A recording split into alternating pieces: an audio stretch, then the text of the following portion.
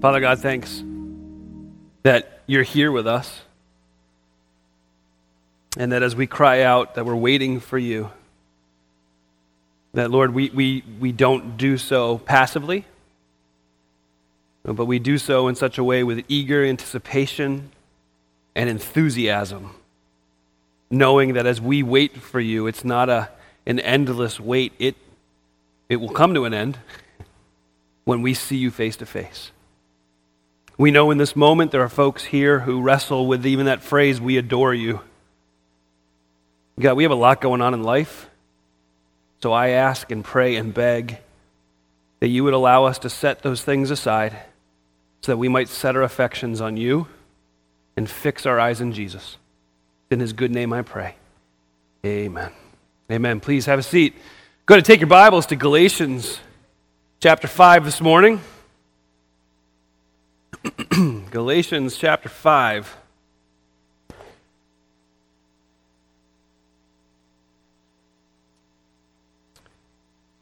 So, here's a seamless transition. Are you ready? You and I are sinners. Aren't you glad you came to church this morning? All right, amen. Let's go home. Get ready to shovel.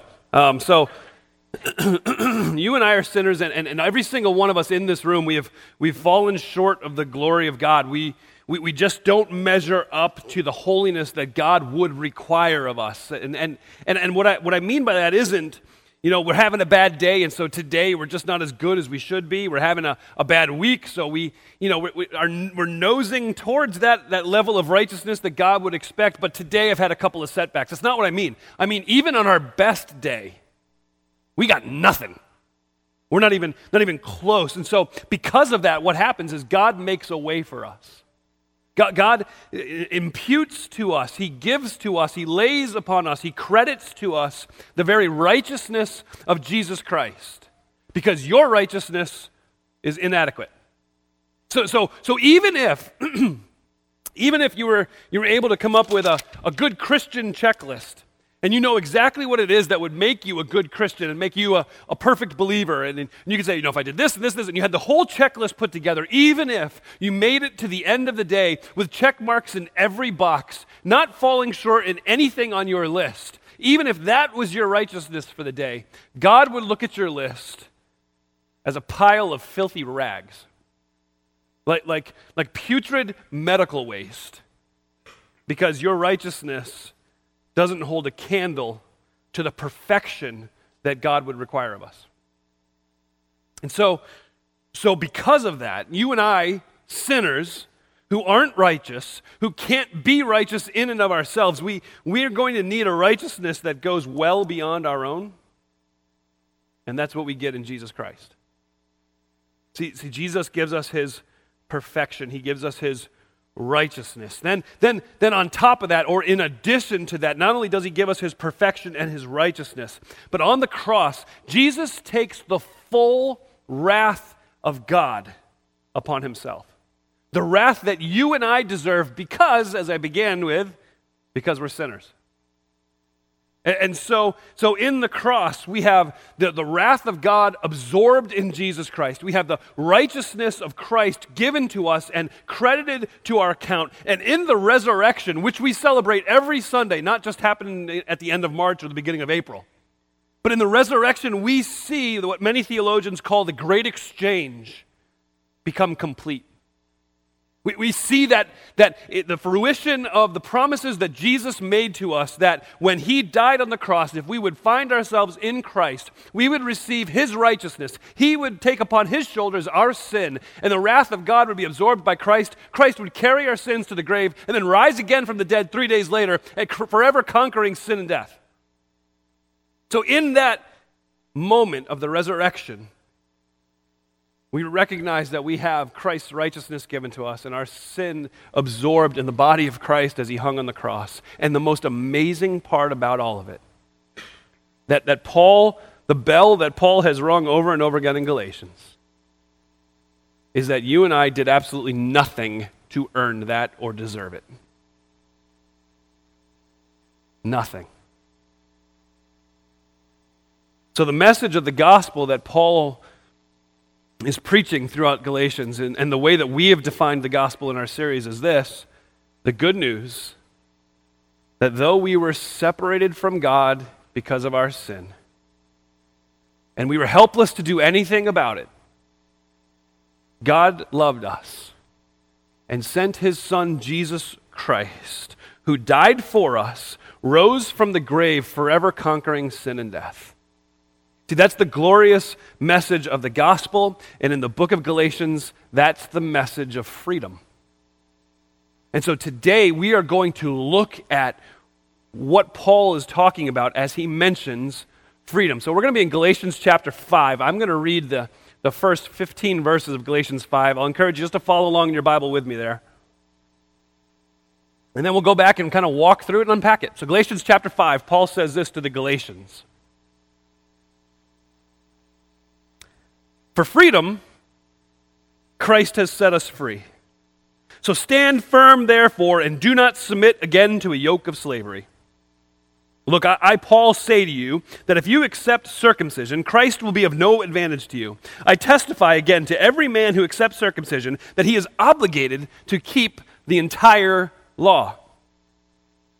You're then severed from Christ, you who would be justified by the law. You've fallen away from grace, for through the Spirit, by faith, we ourselves eagerly wait for the hope of righteousness. For in Christ Jesus, neither circumcision nor uncircumcision counts for anything, but only faith working through love.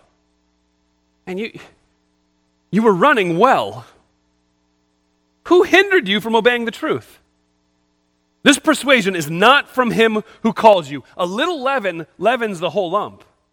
Now, I have confidence in the Lord that you will take no other view, and the one who is troubling you will bear the penalty, whoever he is. But if I still preach circumcision, why am I still being persecuted? In that case, the offense of the cross has been removed.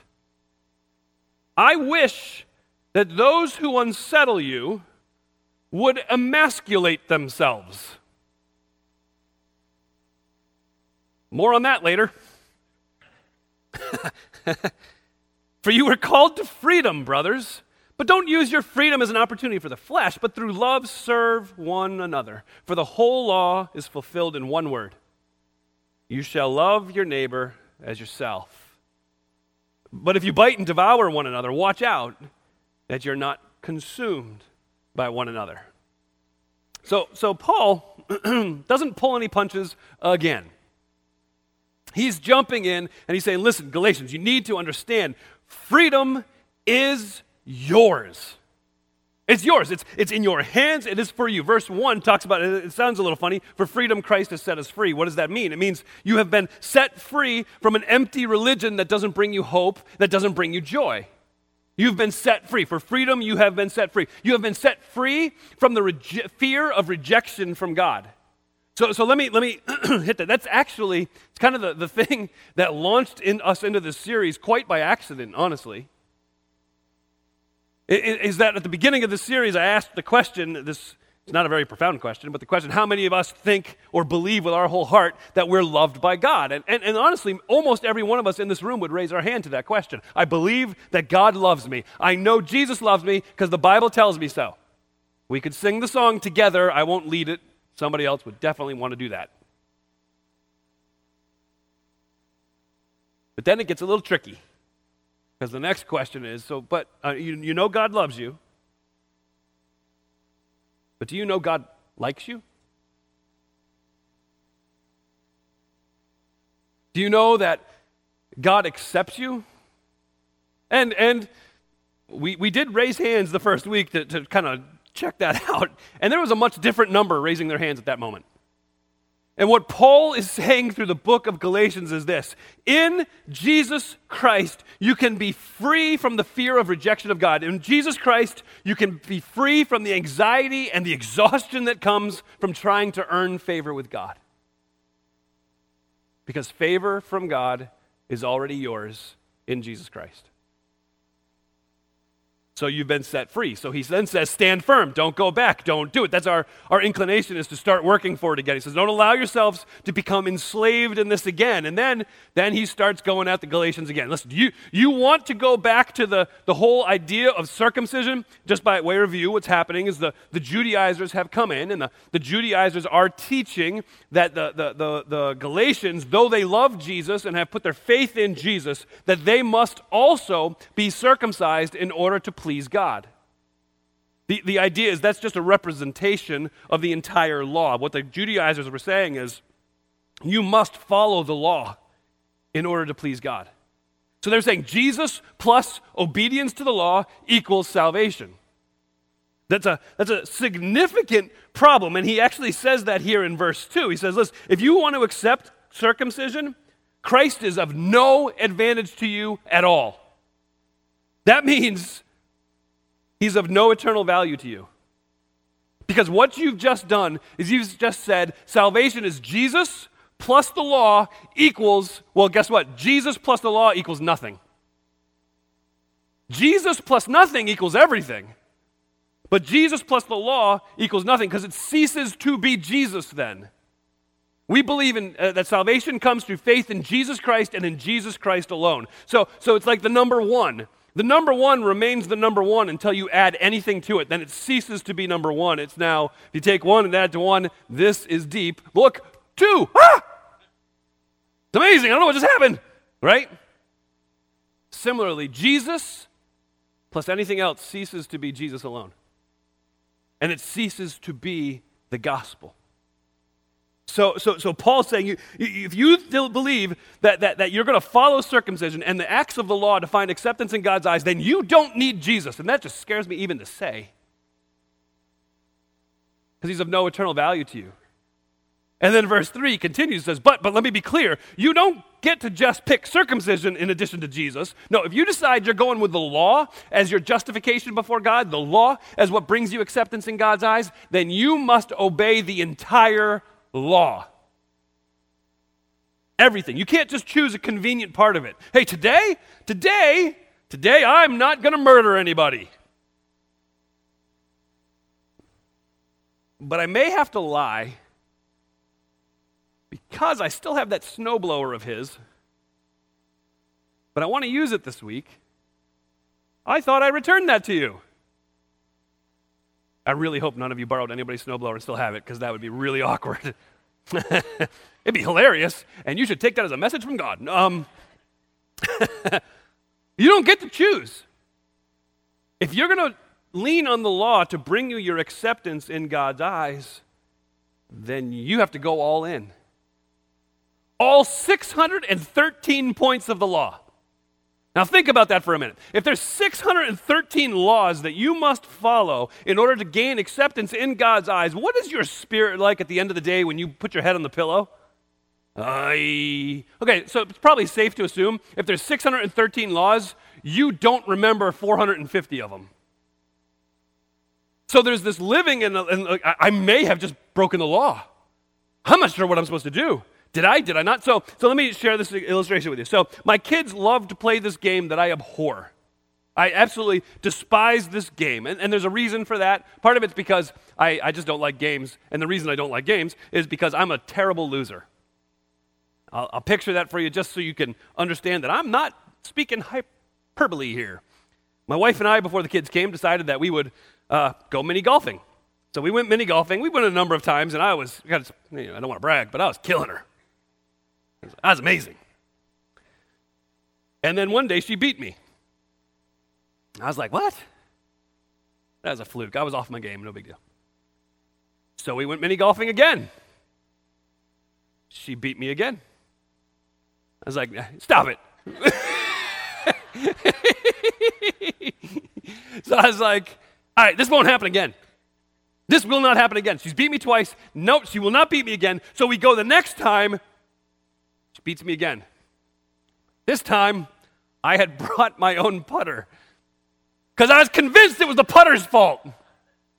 But no, she whooped me again, and so we don't mini golf anymore. And if you think I'm joking, ask my wife. We just don't do it. I'm not going to lose again. So that's why I don't like games very much. A little too competitive, I think. My kids love this card game called Mao. Nobody's ever heard of it, because it ain't a real game. I'm convinced of that. I have never played it, because it gives me heart palpitations just watching. The only rule is you can't tell anybody the rules. Right, Amber? Did I say that right? Okay. This morning in first service, I said there were no rules. She's like, actually, there are rules. Just one. You can't tell anybody the rules. How do you play that game? When you have a handful of cards.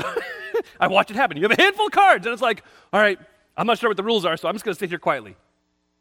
And then all of a sudden, they start grabbing cards and throwing them in your hand. Like, bam, there's 5 extra cards. What did I do? Here's 4 more. I didn't do anything. Well, you're not allowed to not do anything. That's one of the rules. Oh. All right, turn comes around again. You got a handful of cards, and you're like, so what do I do? Bam, 5 more cards. You're not allowed to talk. What? When you don't know the rules, it irritates the fire out of you. If you don't know you've possibly broken a rule, it's this anxiety. And I got to experience that very same anxiety this morning on my way to church. It was very early. It was very dark. I was driving a car I'm not necessarily familiar with, driving on Trevanion Road. There was nobody on the road except for one car way in front of me. And I was doing the speed limit. I spit all over the place, sorry. I was doing the speed limit. I want everybody to know I was doing the speed limit. I was not disobeying any laws that I know of. And I'm driving, and I'm like, man, I'm catching up to that car. And the speed limit's 40. I'm doing like 42, but all right. I'm going. And I get just close enough to the car to realize, oh, that's a county sheriff's car. Praise the Lord. I'm about to meet one of my heroes at 5:30 in the morning. I'm like, and I'm behind him. I'm like, no big deal, no big deal, no big deal. No big deal. I know I'm doing the speed limit. No big deal. And then he pulls over and puts his blinker on. So I go around him, thinking, oh, he must just be doing something here. That's cool. Excuse me, sir. And I was. So I keep driving, and then look in the rearview mirror, and here it comes. Like, oh, no. Now, in my head, I'm thinking, I've done nothing wrong. I think. Were my high beams on? Was I driving too fast? No, I wasn't driving fast. Wait a minute. I wasn't driving too fast. I don't know how this car works. It said 42. What if the speedometer's wrong? And he's gaining on me, and I'm like, oh, what do I do? What do I do? What do I do? And I'm freaking out because I don't know if I broke the law. I did not break the law. He did not pull me over. I prayed for him after he drove away. I prayed a lot before he drove away, too, but for different things. But it was like, okay, that was weird, but it brings back that Mao game. I don't know if I broke the rules. And though you may not have ever played Mao, I'm sure you've been in the seat of the car when a police car is behind you, and even if you're doing the speed limit, doesn't that...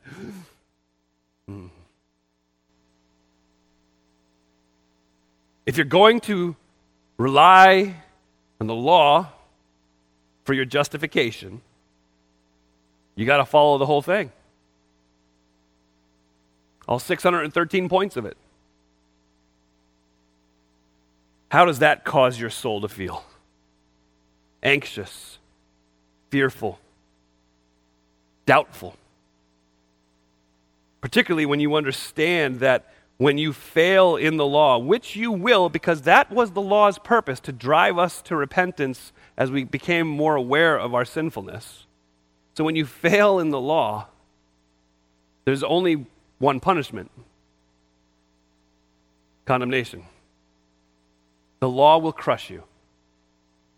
The law will crush you because the law doesn't bring about grace with it. It just brings about the death sentence. Now, what Paul says in verses 4 and 5 is that through the Spirit, by faith, we ourselves eagerly wait for that hope of righteousness. That's grace. We wait for that day we'll see Jesus face to face. We wait for that day when the imputation of Christ's righteousness and perfection is complete, and it's consummated, and it's actually given to us in person as we walk into the presence of God. And he says that's grace. So in grace, we know we fail. We know we fall down. We know we've broken the rules. We know we've disobeyed the law. We know we've sinned against God, and we may see our sinfulness, and others will see our sinfulness as well, but we can find comfort because grace tells us that righteousness is given to us. And you can't do anything to earn it. And if you're in Jesus Christ, you can't do anything to unearn it. So then he goes to verse 6. He says, listen, in Christ Jesus, neither circumcision nor uncircumcision counts for anything, but only faith working through love. He says, listen, it doesn't matter what you do or what you don't do. It accomplishes nothing for you. No matter how big it may be, no matter how small it may be, when we take one of those pieces of the law and try to superimpose it on top of the life of a believer, what we have just done by mandating that people follow the law in addition to following Jesus Christ, what we have just done is undermined the gospel. We've just communicated that the gospel is based on your merit and not on grace. But what the gospel actually is God being a gracious, loving God who would look at you, call you, and all of your baggage his. And so let me hit this real quick, because at the end of verse 6, he says it's only faith working through love. The natural response of that must be that we are serving other people through love. It's faith that demonstrates itself in the love of other people. And so what ends up happening is when Jesus loves you and God loves you, it's not like you're, and I won't name TV shows, but picture this. You're not like one of those snooty brides who just sits in their really nice house because they're married to this guy who just dotes on them and dumps gifts on them all the time. And they just accumulate and accumulate and accumulate and accumulate. That's not the picture of what it means to be the bride of Christ. The picture of the bride of Christ is to experience the love of God through Jesus Christ, and then that love is duplicated in you as you see other people who are in need of God's love through Jesus Christ.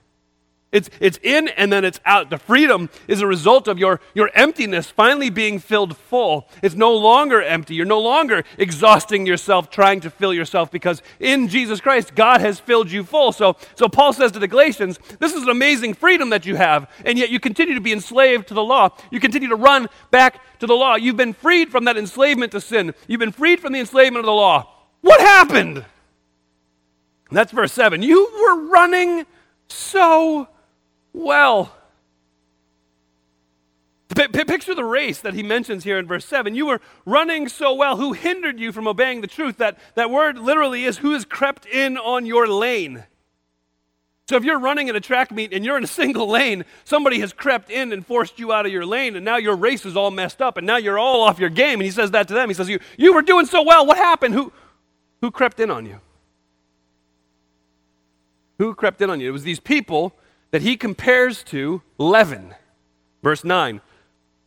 Leaven is yeast. Think about it as yeast. It's small, it's insignificant, but it's growing, contagious, malignant, saturating. So at some point when you start with this lump of dough, and you put just a little bit of leaven in it, you could probably be like, okay, the leaven's here, the rest of the dough's free from leaven. But give it just a little time, and that leaven leavens that entire lump of dough, so you can't tell which part you started with, which part you didn't start with, and the whole thing is now leavened bread. What Paul says is these externalists, these Judaizers who are coming in and forcing you to obey the law in addition to Jesus Christ are like leaven, and they may not be as obvious sometimes, but then they spread. And their poison spreads. And the cancer spreads until it's everywhere. So our modern day leavenists, we see them everywhere. We see them, they're given to intimidation. They're given to fear-mongering. They love to argue. They love to tear apart anybody who disagrees with them. They will take anybody to task who has a different viewpoint from them, and in so doing, call them spiritually immature, because obviously they're the mature ones. The modern day leavenists are spiritual abusers, and they exist. They attempt to control people with seeds of fear and doubt. Man, I'm telling you, I know you trust in Jesus, and I know you love grace, and I love grace too, and Jesus is great. However, if you don't do this, then...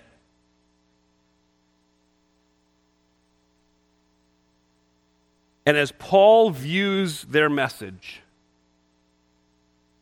he's not happy. I need to read to you a couple of verses before I jump into this next point.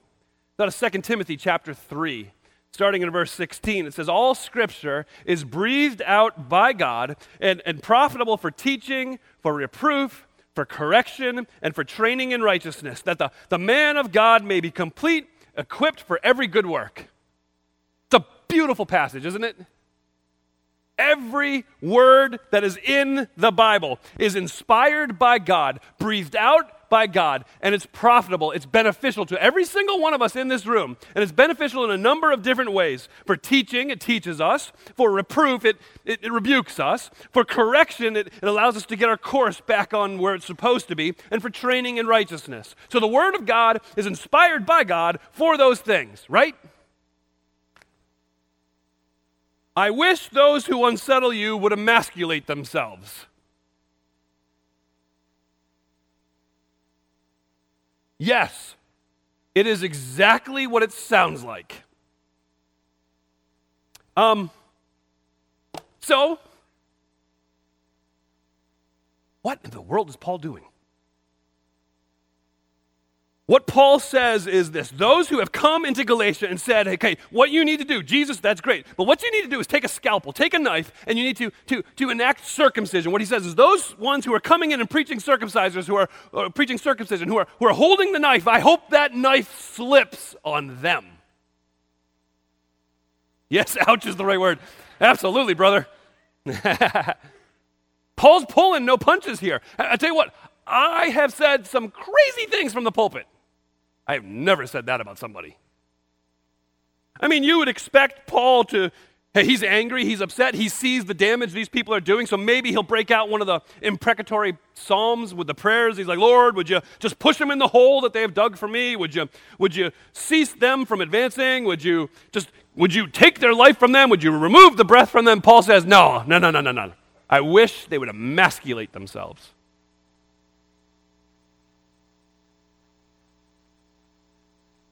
Pretty, not vulgar, pretty direct. I've told you Paul is angry. Do you hear it now? This isn't a Christmas card. I mean, if it is, don't send me your Christmas cards.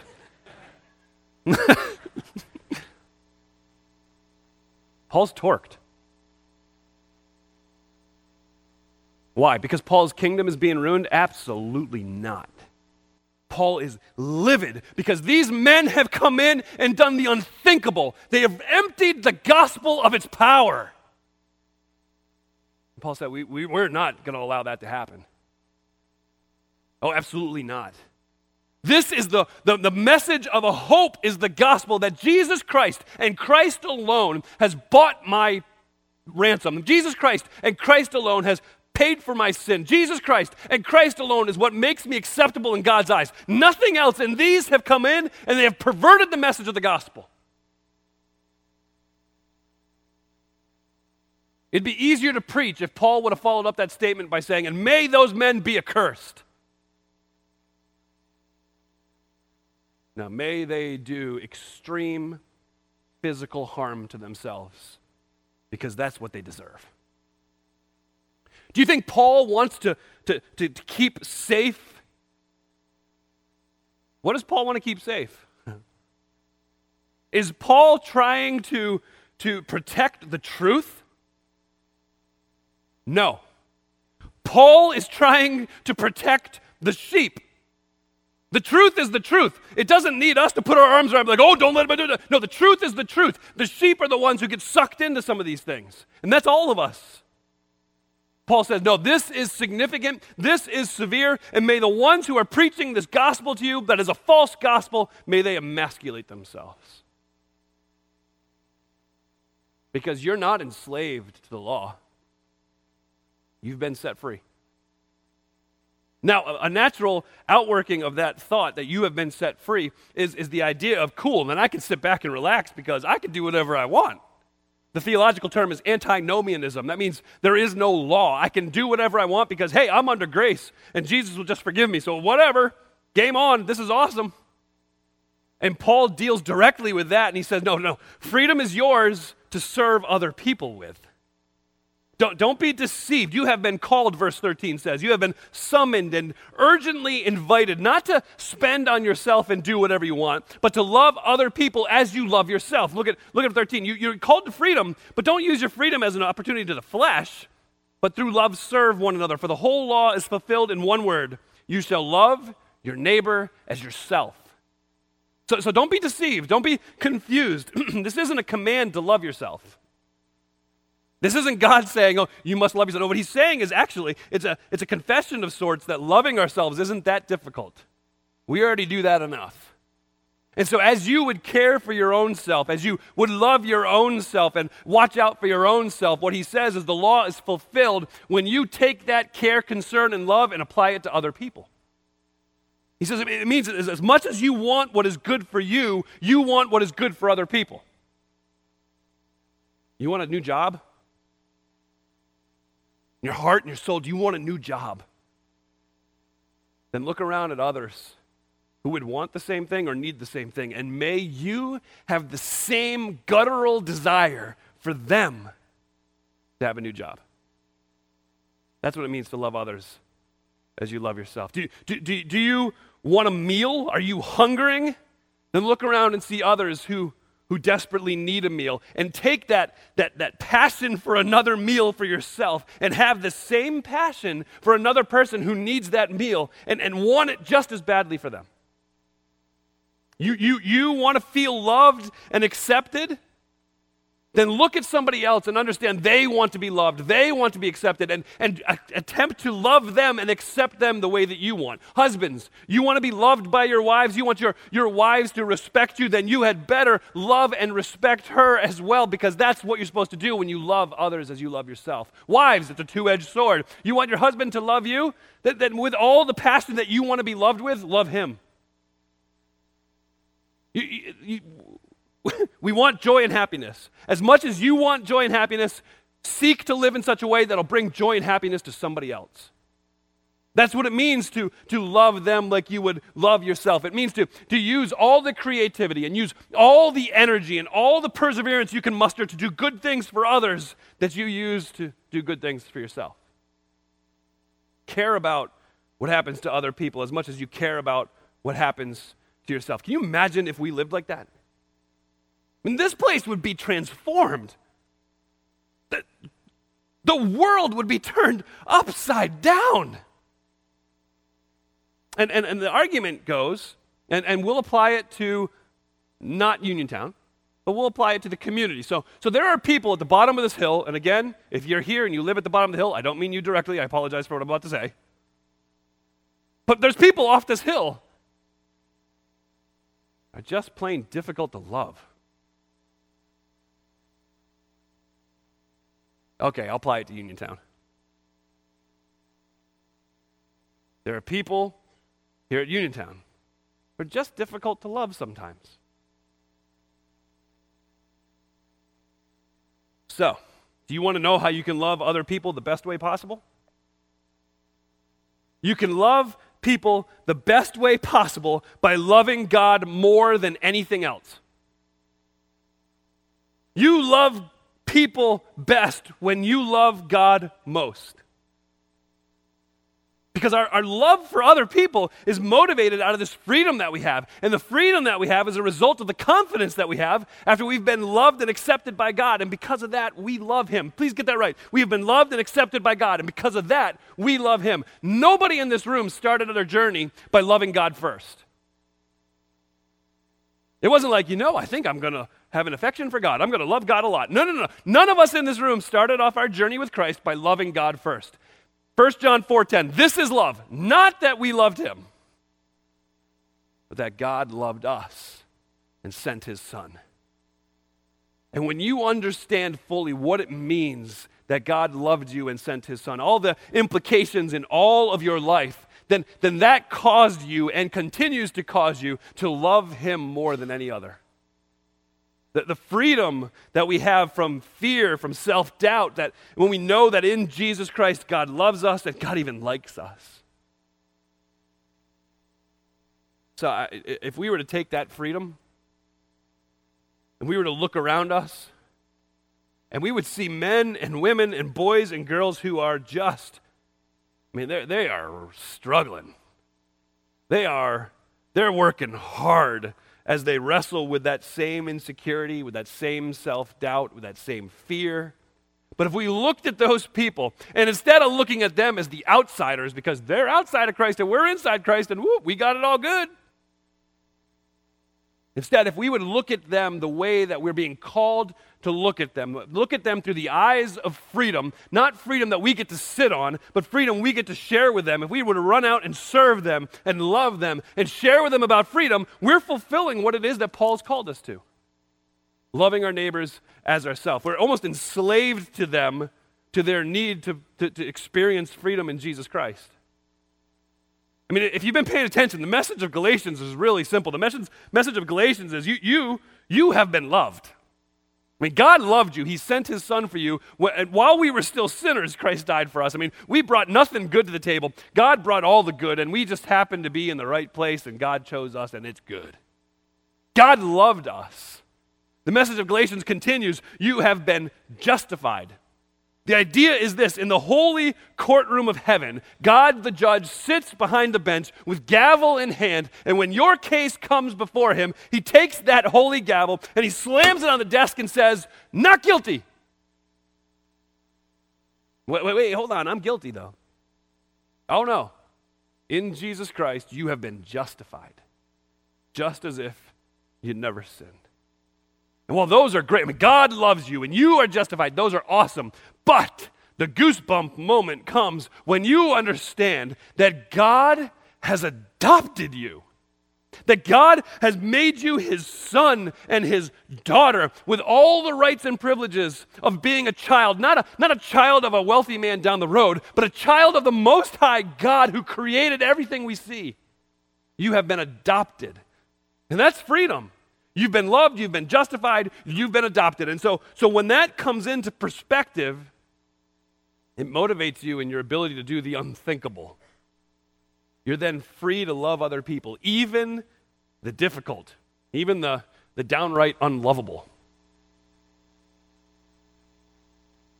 We've been loved to love. We've been redeemed to redeem. We've been set free, not to sit back and just soak in the freedom. No, we have been set free to set free. Let me share a couple of quick verses with you. In 2 Corinthians chapter 1, verses 3 and 4, it says this: Blessed be the God and Father of our Lord Jesus Christ, the Father of mercies and the God of all comfort, the one who comforts us in all of our afflictions, so that we may be able to comfort those who are in any affliction with the comfort with which we ourselves are comforted by God. Now, full disclosure, I'm aware that verse 4 is, she sells seashells by the seashore. But if you take a moment just to look at that verse, God comforts us in the midst of our affliction in order that we might be able to comfort other people in their affliction. And we don't bring our wisdom or our ability to the table in that moment. We're able to bring them the comfort that God himself brought to us. We comfort those who are in affliction with the comfort with which we ourselves have been comforted by God. So you have been set free, not just to live in Carroll County. You've been set free not just to live in PG County or up in Pennsylvania. It doesn't matter where you live. You haven't been set free just to come to church on Sunday and then leave. You have been set free to serve other people with the comfort that you have experienced yourself. That's what 2 Corinthians 5, verse 20 says. Therefore, we are ambassadors for Christ, God making his appeal through us. We implore you on behalf of Christ, be reconciled to God. What Paul says is, listen, this gift we have received in Jesus Christ, it isn't ours just to be like, ooh, I got a gift, yoo-hoo. No, it's for you to serve other people. It's for you to be an ambassador of that same message, that message of freedom that you've received. The freedom from, I don't know, what does the board talk about out there? Freedom from anxiety? The freedom from drugs, the freedom from alcohol, the freedom from the fear of man, the freedom from porn. Those are all real freedoms. And I've said this in the last couple of weeks, and I'll say it again. Those are a representation of the reality in our hearts. And the reality is this: every single one of us in this room is an addict. Nobody here is not an addict. Because addiction is when you run to, flee to, strive for anything for satisfaction in your life besides God. It's just sometimes the addictions are a little more obvious. We have been set free. We're free to struggle. You know why? Because God's not looking for a perfect saint who never struggles to let into heaven. God's looking for the sinner who confesses they're a sinner, who admits that they're struggling, and leans wholly on Jesus' acceptance of them through the finished work on the cross. You've been set free. And so if you're struggling to love other people,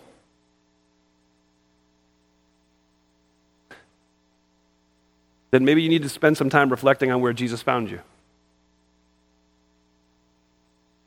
Maybe we need to remember what he set you free from. So I know there's not a ton on the board right now. We haven't done a great job pushing the board, and that's fine. There's a lot of kids' artwork. It's fantastic. But maybe as you consider what it is that Jesus has set you free from, you'd write on the board so it might be an encouragement to other people. We have been set free to love others. So with that in mind, may we use our freedom to love and serve other people in a way that pictures the love of Jesus Christ well. Let's pray.